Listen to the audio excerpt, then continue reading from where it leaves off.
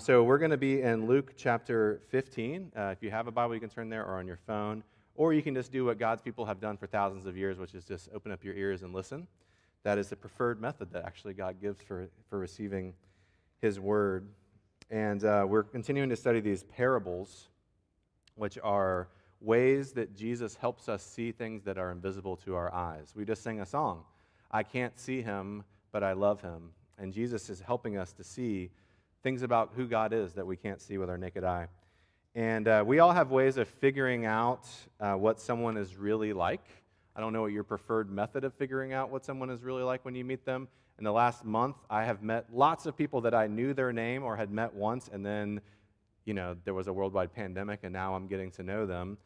And maybe you're the person that's like, well, if they have kids, I watch how they interact with their kids. If I want to know what someone's really like, I watch how they interact with their kids or how they treat their pets, maybe. And or maybe you're like, when I play basketball with somebody, that's how I really know what someone's really like. Or I play golf with someone. Or maybe you use that time-tested tradition of stalking them for hours on social media and looking at their posts from 2009 to figure out what they were really like. In this passage, Jesus is telling a story to help us know what God is really like. And what he wants us to know is that God is very, very joyful. So our sister Susan's going to come up and read the scripture for us this morning. And as she reads this, I want you to be hearing that God is joyful, and in his joy, he seeks the lost, he rescues the lost, and he celebrates the found. Take it away. Amen. Amen. Sorry, that was not mocking your southern accent, which, by the way, I said this in the other service, but when I was a kid, we moved from a very country place to the Miami area, and I learned how to speak one way at home and how to speak another way at school. So you don't even have to move out of the country to be a third culture kid. I definitely felt like a third culture kid. Not that you needed to know that. As I read this parable of the lost sheep and the lost coin, I am praying that the parable that we studied last week, that these words fall on the good soil in your hearts. Hear now the word of God from Luke 15, verses 1 through 10. Now the tax collectors and sinners were all drawing near to hear him, and the Pharisees and the scribes grumbled, saying, This man receives sinners and eats with them. So he told them this parable. What man of you, having 100 sheep, if he has lost one of them, does not leave the 99 in the open country and go after the one that is lost until he finds it? And when he has found it, he lays it on his shoulders, rejoicing. And when he comes home, he calls together his friends and his neighbors, saying to them, Rejoice with me, for I have found my sheep that was lost. Just so, I tell you, there will be more joy in heaven over one sinner who repents than over 99 righteous persons who need no repentance. Or what woman, having 10 silver coins, if she loses one coin, does not light a lamp and sweep the house and seek diligently until she finds it? And when she has found it, she calls together her friends and neighbors, saying, Rejoice with me, for I have found the coin that I had lost. Just so, I tell you, there is joy before the angels of God over one sinner who repents. Thanks be to God. Let's pray. Father of us all, we praise you for your word. We've heard it, and Lord, we know that as many of us are in the room, that's how many different responses we will have, how many different levels of interest we will have, and intrigue. And Lord, but your word, the scripture, says that this is the words of life, that we receive life from hearing this word and it coming to bear fruit in us. And so, Lord, I pray that you would be kind to each of us, especially to those of us, Lord, that we have a hard time seeing how these things could be interesting.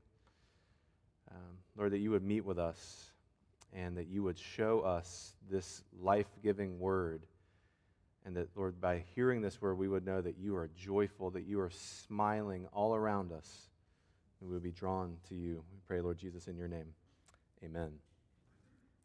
God is very joyful, and in his joy, he seeks out what is lost. He rescues what is lost, and he rejoices and celebrates when it's found. I don't know when was the last time that someone got angry with you for who you were eating with. Maybe it was high school or middle school when someone was shocked to find out that you were eating with her. But it generally doesn't happen in our culture that people get angry with us about who we have over for dinner. But what's going on in this story with Jesus is that there are people who are angry with Jesus for sitting down at table. Their children say, this is how you should turn out. These are people that have got things together. They know what's going on. They are living life to its fullest. They are people of honor. And the scribes, they're like the Pharisees, but like the seminary professor version of Pharisees. So they're amazing, honored people, but they also are really smart about the Bible, take the Bible very seriously. Now, if you've been in church for a while, you have seen this episode of Scooby-Doo before, and you know that at the end of this episode of Scooby-Doo, that the Pharisees and scribes who looked like the good guys, surprised when they are unmasked, they will actually be the bad guys, right? It's the end of every episode of Scooby-Doo. If you just watch the first 30 seconds of an episode of Scooby-Doo, you know how it's going to end up. But anyway, you may realize that the Pharisees and scribes are actually self-righteous jerks. But no one in their day would have thought that. And if we don't understand that, then we run the risk of missing this the power of this whole story. Every person in this culture would have seen these religious leaders as the ones who really get it. They took the Bible seriously, and they lived the consistent lives that no one else seemed to be able to live. They're like the Instagram moms, that never have laundry on the bed, right? And it seems like there's always natural light in the room at any time of day, right? And they're caring for their children's mental health when they're like 6 weeks old, People that are very consistent and seem like their lives are put together in a way that we all say, I may hate you a little bit, but I hate you because I wish I was like you. Now, on this episode of Scooby-Doo, you might also, if you've been in church, see the tax collectors and sinners as the surprise good guys, right? Who have been working for the good guys all along. But again, no one liked these people. No one liked tax collectors because at this time in the history of Israel, Israel was occupied by an oppressive colonizing empire called Rome. And one of the ways that Rome oppressed Israel and crushed them was they charged these crazy high taxes that ensured that everyone was kept in poverty. And they would hire Israelites to collect the taxes from other Israelites because they knew how to go and get the money. And they encouraged these tax collectors to actually game the system so that they would become wealthy, so they would really like their job, and so they would do a better job at collecting taxes and get rich. Tax collectors got rich off their own oppressed people. Now, for all my Harry Potter people out here, the tax collectors are like Percy Weasley, if you're trying to find somewhere to put that, okay? One time I walked to my car and there was a parking ticket on my car, which is very, ruins your day. And so this was when I was at Appalachian. I took it, and I was like, all right, I drove over to the parking office to pay the parking ticket. But before I went in, I looked at the ticket and I realized this is someone else's parking ticket. Someone else got a parking ticket and they took it off their car and they put it on my car because they wanted me to pay their parking ticket, and it almost worked. But then I threw it on the ground, and who knows what happened to that parking ticket. Let that be a warning to you, parking ticket tax collector types. But to get a sense of how emotionally charged this would kind of be like a smuggler who charges thousands of dollars to a young mother and her young children to smuggle them across the border only to abandon them in the desert where they have no chance of survival. Nobody felt good about having these people around. There's a show called The Chosen, which is very good. I would recommend you watch it, about if you want to cry yourself to sleep every night. Luke, I'm so glad you're in this service.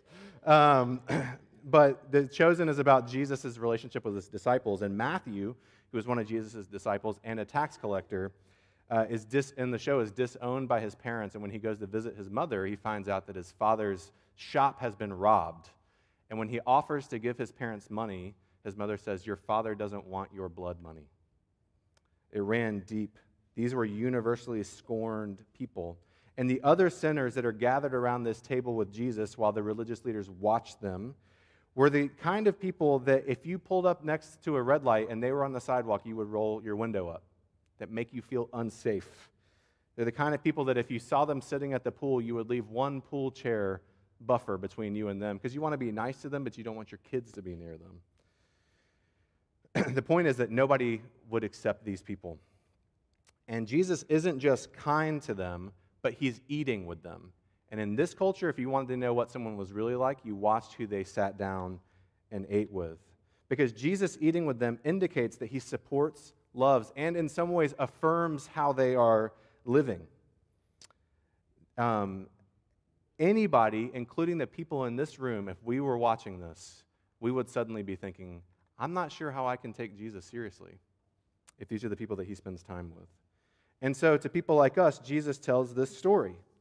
You know, he says about there's a shepherd, has 100 sheep, and one goes away, and he says, wouldn't it go after, if you had that, wouldn't you go after the one and leave the 99? And the answer actually is no, because that's a terrible business practice if you're a shepherd. Because if you leave 99, you're definitely going to lose at least one after that.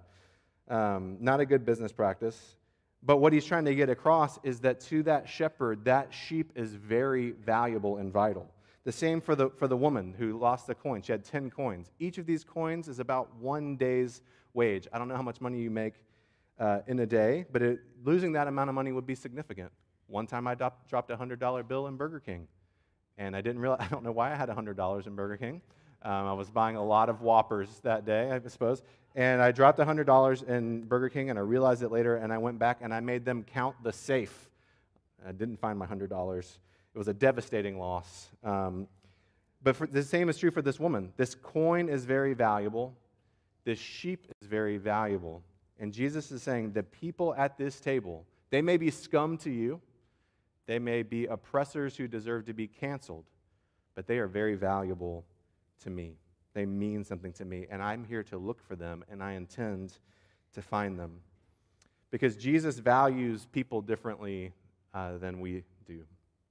A few years ago, there was an article in Vanity Fair, which I found on the internet. I didn't read it in Vanity Fair, to be honest.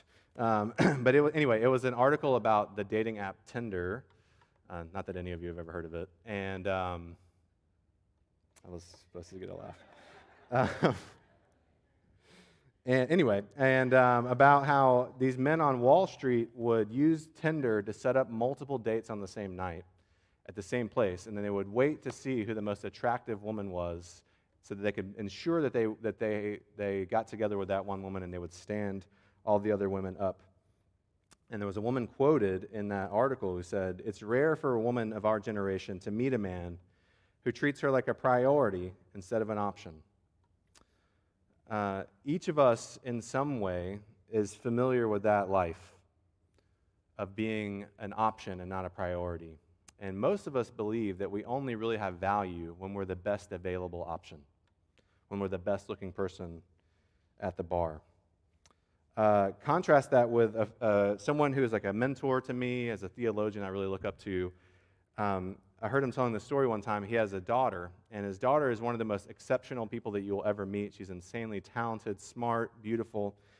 But she was unmarried into her early 30s, and someone asked him once, they said, "Your daughter is, she's so amazing. How has she made it into her 30s and is still single?" Which is a question that only gets asked in church, by the way. But maybe it gets asked other places, I don't know. And he said, she's still single because she knows her worth. He said she doesn't chase boys and she doesn't trifle because she knows that she's really valuable to Jesus. And so she doesn't waste her time. We often chase lovers who will not love us because we think it's the best we can get, because we don't know our value or the value of others. And that's how we get lost. That's how we run away, chasing things that won't give us life. And the question for us this morning is, are you lost? Have you lost track of where you're going? Have you lost track of what matters? And if so, then Jesus is looking for you. You may have been in church for a long, long time, and you've lost track. Jesus is looking for you. Because Jesus seeks the lost, but he also rescues the lost. You can tell how much someone loves something by how much they're willing to give up in order to have that thing. Think about how much this shepherd in Jesus' story is putting on the line. Number one, he's risking 99 sheep, which is a lot more than one if you do the math. He's risking those 99 sheep. The sheep that's lost could be anywhere. He could be on a multiple-day journey that's full of dangers. He could be opening himself up to wild animals. The sheep could be dead.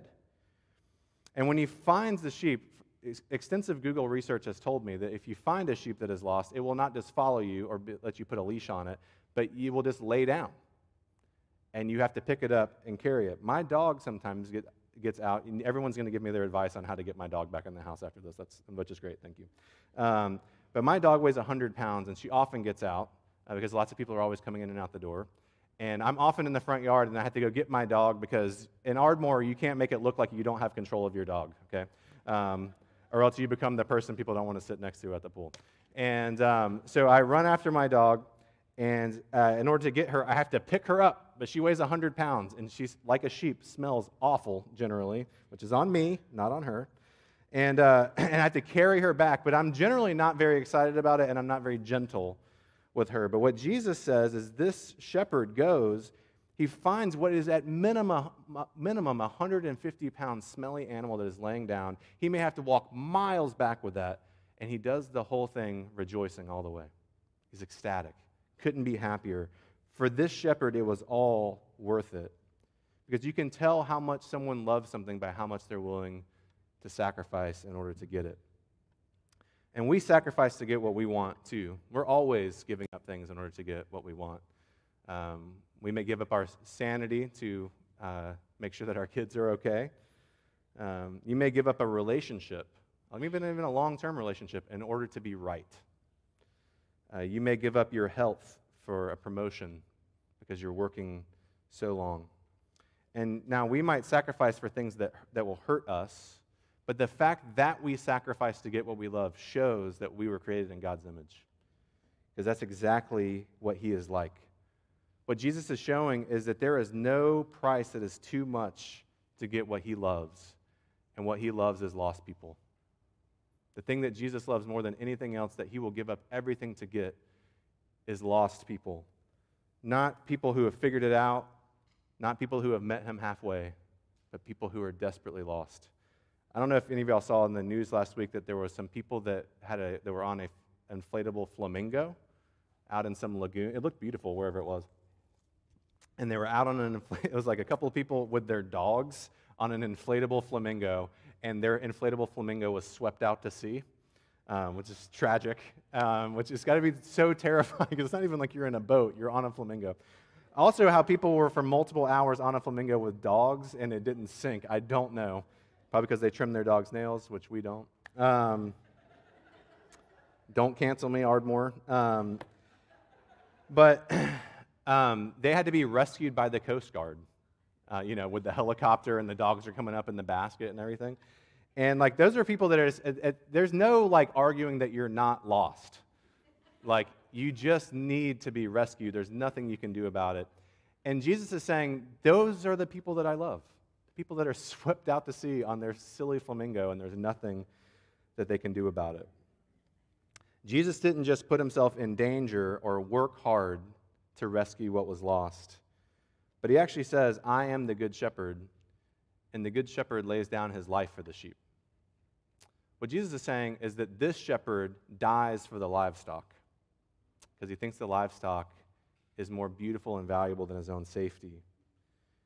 And if you can tell how much someone loves something by what they're willing to give up to get it, what do you do with God giving up his life for oppressors and for scum?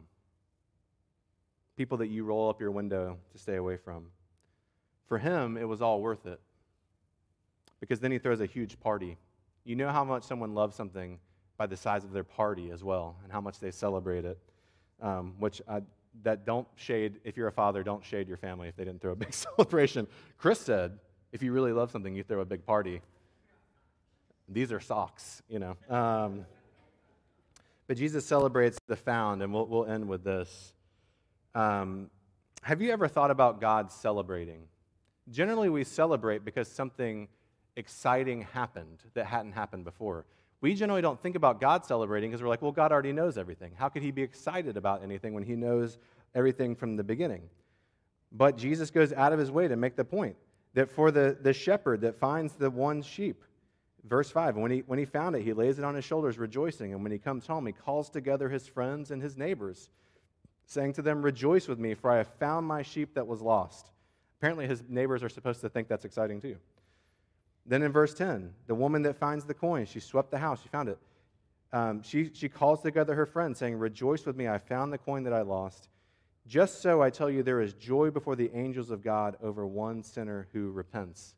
And Jesus says about the sheep that there's more joy in heaven over one sinner that repents than over 99 righteous persons that need no repentance. I wish that Luke had included the wink, as if there are 99 people that don't need repentance. The party is for the one. The party is not for the 99. Which begs the question for us again, are you lost? Because suddenly, lostness is starting to sound good. Because if there's a party for the one and not for the 99, then the one starts to seem a little bit more appealing, doesn't it? What Jesus is driving us to this morning is the uncomfortable yet ultimately liberating conclusion that there are two kinds of people. There are people that know they are lost, and there are people that don't know that they are lost. But there's only lost people. A few years ago, there was a woman who was found in Death Valley after having been in the desert for 5 days.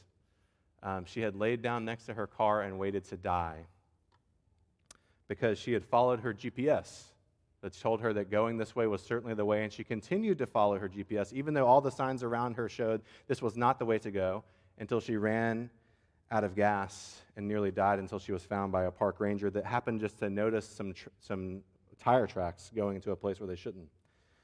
Sometimes we follow a path that if we took an honest look around us, we would know is never going to lead us to life. It's never going to lead us to joy. And the question that Jesus has for us is, do you need to be rescued, or do you have it under control? Have you got this or not? One of the ways that we might often think that we've got this, that we might say, many people are lost and need to be found, but I'm okay, is, we think to ourselves, we worked hard, we saved, we made good decisions. And that's really important to me. And that's why we ended up where we ended up.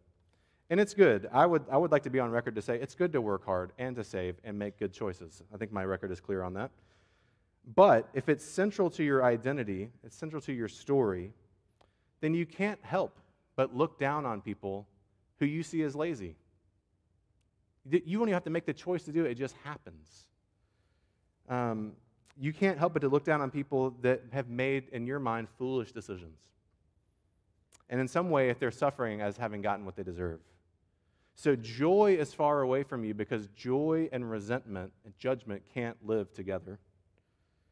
But also rest is far away from you because if it's what's central to your identity is that you worked hard and saved and made good choices, what if you have a bad day, make a bad choice, everything suddenly is in danger of crumbling. So you don't have joy and you don't have rest. Maybe you think, I've got this, because what is central to your story is a sense that you take the Bible seriously and you really get the gospel. There's a lot of people that call themselves Christians. They don't really get it, but I get it. Maybe that's why you came to Redeemer in the first place. You're like, I went to places, at this place, I heard the gospel and they really get it. Or at least Redeemer used to get it. Now we're uncertain about whether Redeemer gets it anymore.